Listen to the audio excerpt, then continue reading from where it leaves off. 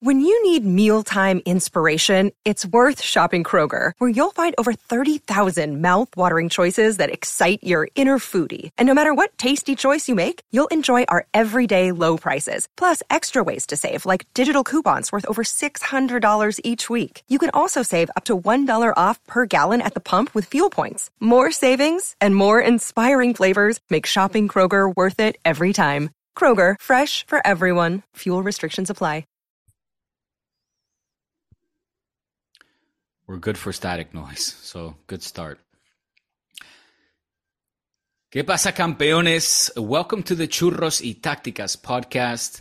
It is Wednesday, the 11th of October, and we are fashionably late, which, of course, is not the first time that we do this on this podcast. Those of you who have been following us know that even though we try to put 2 episodes a week out on Monday and Thursday, that's just a mere formality, but we record when we can. And the reason we are late this week is down mainly having to do with my travels. As you viewers might remember, last week I mentioned that I was going away, and I have come back from my travels, and safely, may I add, thankfully.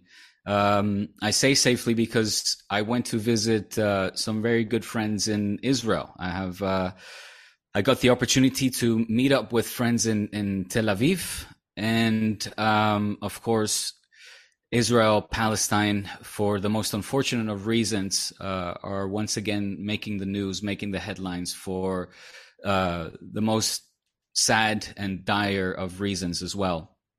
And I briefly spoke with Kian before this podcast. We rarely do much prep. It's very much, of course, an improvised podcast where we discuss the most important things of the least important things in life, and that is football.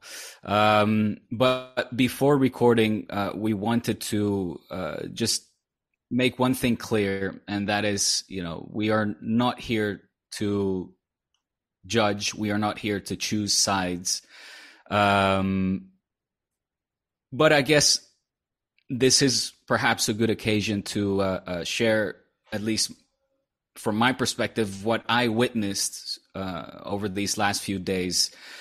Because I was there when the war broke out on Saturday, and wasn't able to leave until Sunday, which was, those days were truly just unreal. I mean, shocking, scary, and hugely saddening, and worrying, of course.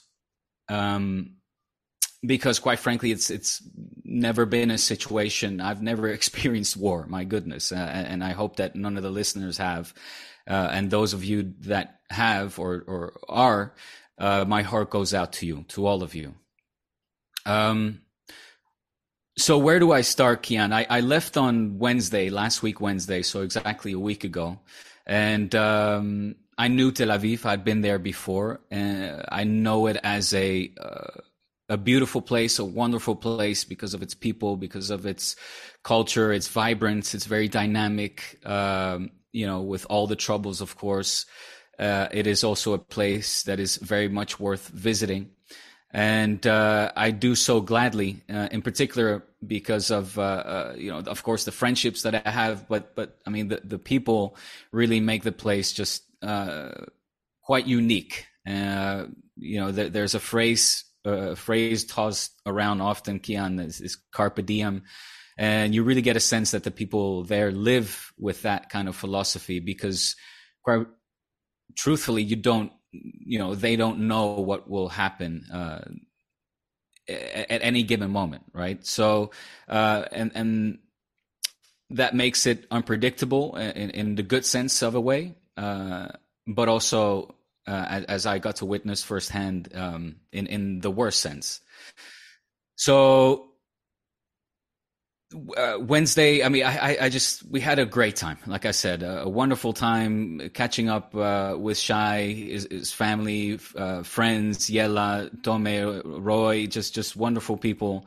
And on the evening of Friday, we had a lovely dinner, and afterwards we went out, and we sort of planned it so that Friday would be, kind of the final party, if you will, because it was a holiday there on Saturday, and it's Shabbat as well. So it was just sort of the perfect moment to have that be the peak of our trip, and we enjoyed it. We enjoyed it to the maximum, so much so that Paul and we returned to the hotel at around 5:00 in the morning. Unbeknownst to us, we were woken up by explosions, by sirens, and alarms going off. And the hotel, mind you, this is like an hour and a half into our sleep. So we didn't really wake up our freshest, if you will, right, as you can imagine. But that being said, I mean, it was just, it was so surreal, Kian, that situation, waking up with, again, hearing explosions, hearing the sirens, the alarms going off, and the hotel speaker system giving the Huéspedes, giving all of the hotel guests instructions on where to go, what to do. So naturally, of course, we followed those instructions, and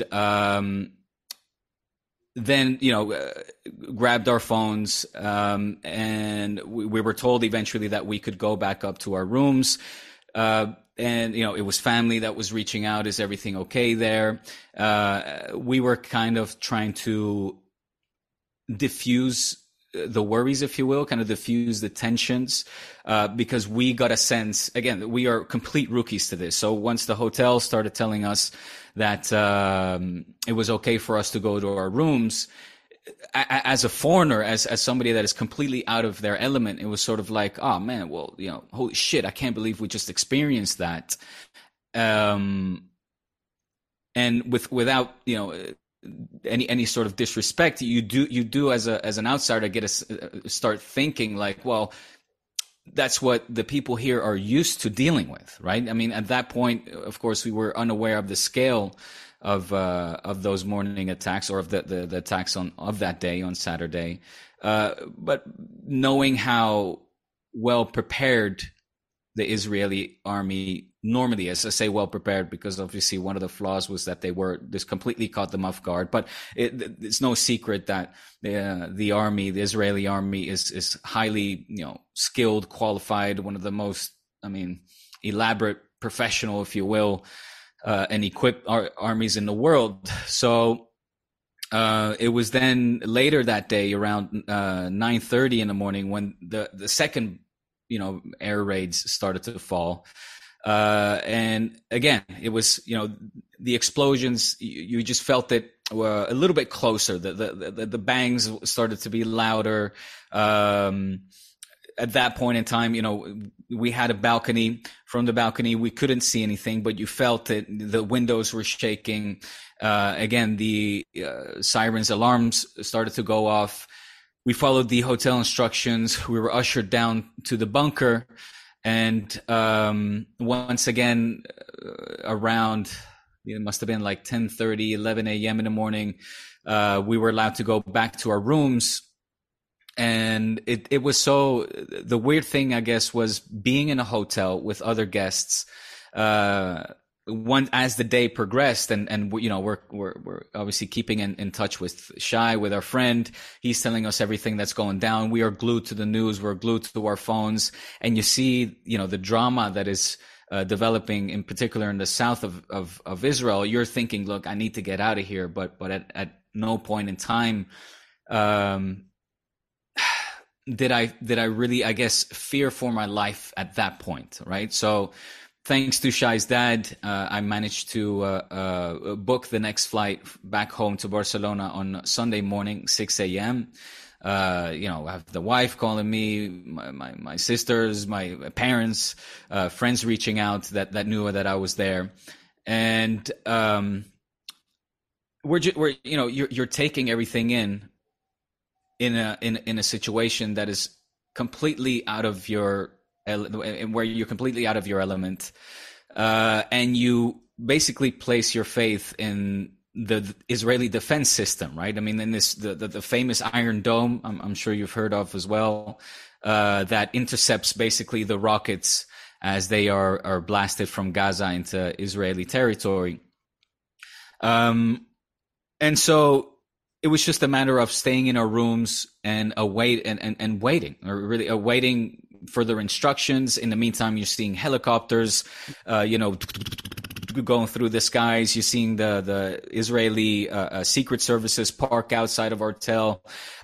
You see the police forming kind of barricades alongside of the coastal lines. This was a hotel that was close to the beach. We're in the south of Tel Aviv, mind you. And 8:00 in the evening hit, Kian, and maybe it was. And again, I'll be open here. It was maybe the morning, like the drunken stupor that we were awakened from, because again we went to bed at 5 a.m. and were woken up at 6 a.m. That whole morning, it was surreal in and of itself, because you're still in this half state of sleep and drunkenness. Once the evening hit, we are obviously like fully awake at this point, fully sober. Dude, like the loudness of the bang, the loudness of the explosions as 150 rockets rained down on Tel Aviv. 1 kilometer, at the time we didn't know, but Shai informed us later, it was about 1 kilometer away from the hotel that we stayed at. We could literally hear, see, and feel these explosions, how the Iron Dome was intercepting these rockets that were heading into Tel Aviv. We were standing outside of the balcony. What felt like, an eternity, but in reality was probably a matter of seconds, because, dude, the fear that I felt, I've never been so scared in my life. I thought at that point in time, I was like, that's it. I'm like, this is, knowing as well that the Iron Dome, I think, intercepts around, I think it's roughly 90% of rockets. That 10% chance, just you don't want to be in the position, let's say, where you have a 10% chance of a rocket, breaking through that defensive line, that Iron Dome, and you fear for your life, quite literally, and in that kind of life-threatening situation, in a war situation, I had never been in, but because it was dark as well, it just became so much more real. As you saw, them like blow up, the lights in the sky, the bangs, the noises, the alarms of the city, the sirens in the hotel as well, the instructions, and yeah, it was then really where it was weird as well. It had kind of like a Titanic kind of feel, because I didn't want to tell my wife, quite frankly, the danger that I was feeling at the time, the danger I was in, and the fear that I was feeling.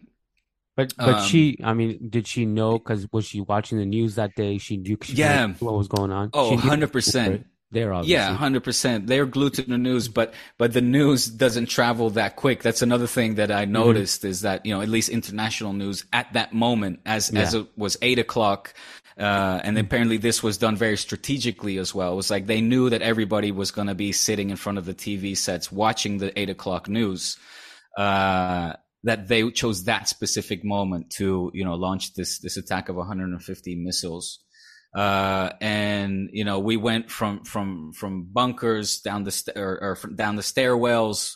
We were waiting. I mean, it was at some point you couldn't go down anymore.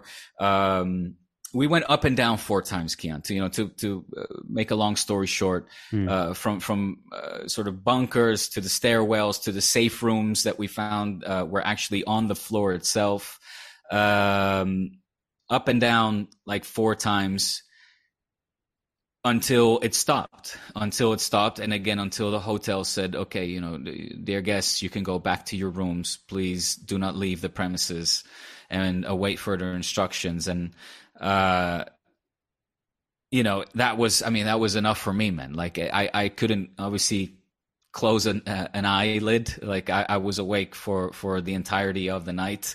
You're kind of like, there's this eerie silence as well that just beset the city of Tel Aviv after that third or fourth air raid. And I'm just counting the time. I'm not a religious person, but I was certainly clutching my hands together and just hoping that I would make it to the airport. My flight was at 6 a.m. in the morning, and I give thanks to the taxi driver that was brave enough to leave his family and take me to the airport. That was one of my concerns at the airport. I mean, very professional, all of the crew there, the people working there as well, got us on the plane. The plane itself was a bizarre, again, just everything was surreal, Kiyan. It's hard to put into words when I was on such a lack of sleep as well, but the feelings I was feeling, I lacked the vocabulary to properly, I guess, express it or do justice to it. But there was just this eerie silence. There was tension.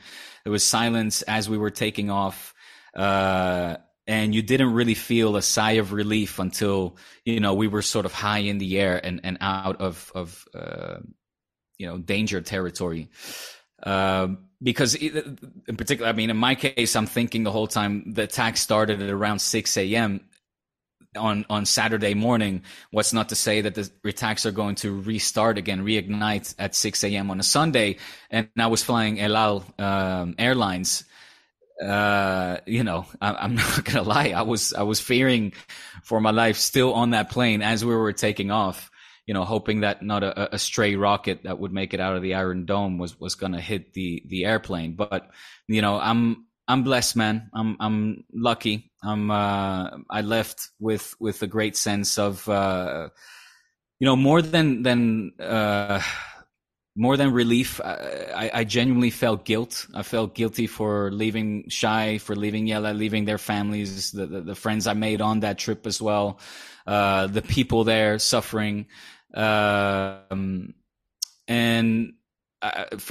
a great sense of guilt and sadness, Kiyan. But also, of course, very much aware of how lucky we are to live in a peaceful place, man. And since I've been back, I've been a bag of mixed emotions, in constant contact with the people there, whom my heart goes out to, for that matter. I mean, my heart goes out to all of the people affected and the innocent people affected by this awful, dire and complex tragedy, this war situation that has once again broken out. Because, and I say this to Shai all the time, I want to believe that the vast majority of the people of us just want to live in peace. And so, yes, of course, I stand with the innocent Israeli citizens. And of course, I stand with the innocent Palestinian citizens. I mean, some of my nearest and dearest friends are Jewish or Muslim. I have friends from Israel. I have friends from Lebanon, Egypt, Iran, Kiyan. Your Iranian roots, so it's my pickle, my fight is against any form of fundamentalism, religious fundamentalism, any extremists, fascists, you name it. I want to believe in love. I believe in empathy, and I wish we could eradicate all that hate and anger. But, I mean, like we said at the top of the podcast, dude, I know I'm underqualified. I know I'm lacking in education, in geopolitical, cultural, historical context to embark on a discussion now so heavy and complex as this. But I will tell you that these events have sparked something in me where I feel more motivated and even desperate than ever to continue to learn and to improve myself as a person and as a citizen of the world.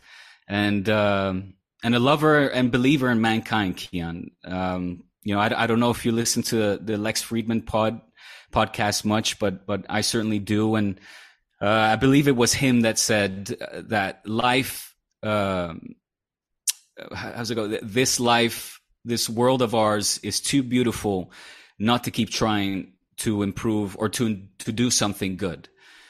And that's the mission I'm on now. I've been on an emotional roller coaster as it is since the beginning of the summer, for for the reasons that you know and the listeners know as well, as the closing of Barça TV and the search now for the next big thing in my life and my career path. And this has definitely left another imprint and a big mark in me. And I want to do something good and at least like provide my little grain of salt, plant my little seed to try to make this a better place for our kids and future generations. Yeah, I mean, as the listeners know that, we generally, we obviously talk about things outside of football all the time, but when it comes to subjects as heavy as this, we don't dabble into it really. And the reason we are today is because this was a firsthand experience that Diego had being in Tel Aviv, on literally the day this was all started. I mean, obviously there's a long history of what's happening here, but for this specific instance, Diego was there on the weekend. And, you can't really transition this to football, nor can you talk about football in times like this. There are definitely periods that happen all the time, unfortunately, because of the nature of everything that's happening around the earth over the course of human history. And in those moments, you kind of sit and you think, well, for a living, we turn on our laptops and we talk about a silly game. And we love doing that, but it's an extremely privileged position. We can talk about some of the things we complain about, like, man, this happened in this game, or, this podcast had technical difficulties, or this, whatever things we might complain about when it comes to this stuff. And then you realize, like, that's just such a privileged thing to even have those problems, right? And absolutely, even just little things like me taking my kids out for a stroll in the forest yesterday is an extremely privileged thing to do, that I just get to do because I'm lucky enough by some pure lottery to be born in Canada and not in a war-torn country where people can't leave. I'm just extremely lucky based on a lottery in that situation, and I'm very grateful for it. But it obviously makes it hard to, especially when, like when one of us on the pod, in Diego's case, was actually there on the ground. You just can't really transition that to football. And our plan was basically we had two options. I think we said maybe we can just take this week off. I would never pressure Diego to record. In a situation like this, obviously he wanted to come on today. And we said, look, we can either just say, like, hey, we're taking the week off, and explain why, or we can just hit record and let Diego tell his story, and I'll listen, and we can publish that story that Diego said. And I think we opted for the latter, obviously. And again, just like it's just a self-reflection also of, like, we're just very lucky to do this. You guys are lucky to be able to comment on these podcasts and sometimes argue with each other, argue with us, whatever, or just, just love the podcast, whatever your stance on it is. But even just that ability to sit there and comment, or sit here and record and publish about a sport, is an extremely privileged position, and we recognize that. And Diego, I'm sorry you were going through that. And of course, you're also very lucky to be able to just go back home and just tell this story, right? There are a lot of people who are really, really suffering, and we don't need to get into reasons why. I think they're quite obvious. And yeah, I just wanted to put it out there too, that, like, it goes without saying, just like, if you're lucky enough to be able to listen to this podcast, watch the podcast, comment on the podcast, also just maybe go and do something that you wouldn't normally do. Maybe you go and hug your loved ones. Maybe you go call your loved ones. Maybe you just go make plans to go see them. Maybe go visit them. Do whatever you can to just remember that, we're on this floating rock for a short amount of time. And it's supposed to be this beautiful existence, or theoretically has the potential to be. And we got to all do our part. And I'm sorry, my heart goes out to everybody who's suffering right now in a war-torn country. And my heart is with you. That's it. That's all I wanted to say. So, Diego, sorry you went through that, buddy. And, No, man. Like you said, I mean, I was fortunate to get out. And yeah, my heart goes out to all these people that can't and that are genuinely suffering and losing loved ones. Yeah. And let's hope there's better days to come. Yeah. You also are you're taking another trip, right? This weekend? Yes. So while I was there in Tel Aviv, I got a call from the guys from the beach soccer tournament to do. If I did the Euro Cup last time, they're doing a Mundialito. It's just 3 days. So I will be back for Monday. Okay. So at least give us some content. You barely gave us any content from your last Portugal trip. I think it was just like you were on the beach for like 1 second.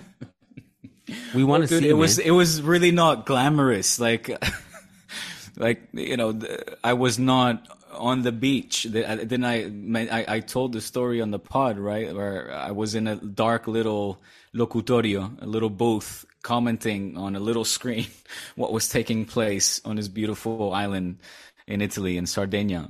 Whereas this time I'm told, or I'm of the impression, I will be in more picturesque surroundings, as I will be on the beach. It's taking place in the south of Spain this time, in Huelva. So I will, if it's content worthy, I will definitely do that. But me in a little booth, a little dark booth that is as big as a Ryanair toilet, I just didn't feel that glamorous enough to be bragging about it. Well, listen, man. What's great about this podcast is that it's just such a roller coaster of emotions. You get days like this, and then literally like in 2 weeks, Real Madrid versus Barcelona is happening. Oh my God. And it's just going to go back to a shit show of, right. Today it's, I don't know if I'm ready for that, man. Today it's hug your loved ones. And then on October 29th, 30th, whenever we record the post-game show, it's going to be, all right, guns out of the holsters. It's going to get ugly. All the commenters will be ready too. They're going to rush to the comments with it's like going to be like Avengers Endgame. Everyone getting ready to join the battle. But hey, man, we still got a couple weeks for that at least. That's a battle that I'm willing and ready to take on when the time comes. Big one. Diego, any concluding thoughts? Spread love, man. I like it. I know that is idealistic. I know it sounds very pie in the sky and hippie, but I do believe in that, and it's the reason I enjoy listening to Lex Friedman so much, because it's kind of his stance as well. Through conversation, through empathy, I think love can conquer, but there's a lot of hate to eradicate, and yep. Like I said, I want to make it my mission to try to chip in exposing it, eradicating it. I love it. I'll co-sign. Spread the love. And we love you guys very much. And we're going to be back on a Monday. Yes. To talk about, hopefully, football. Peace out. Lots of love. Thanks, Diego, for sharing your story. We'll see you soon. You got it, buddy. Peace. Sports Social Podcast Network.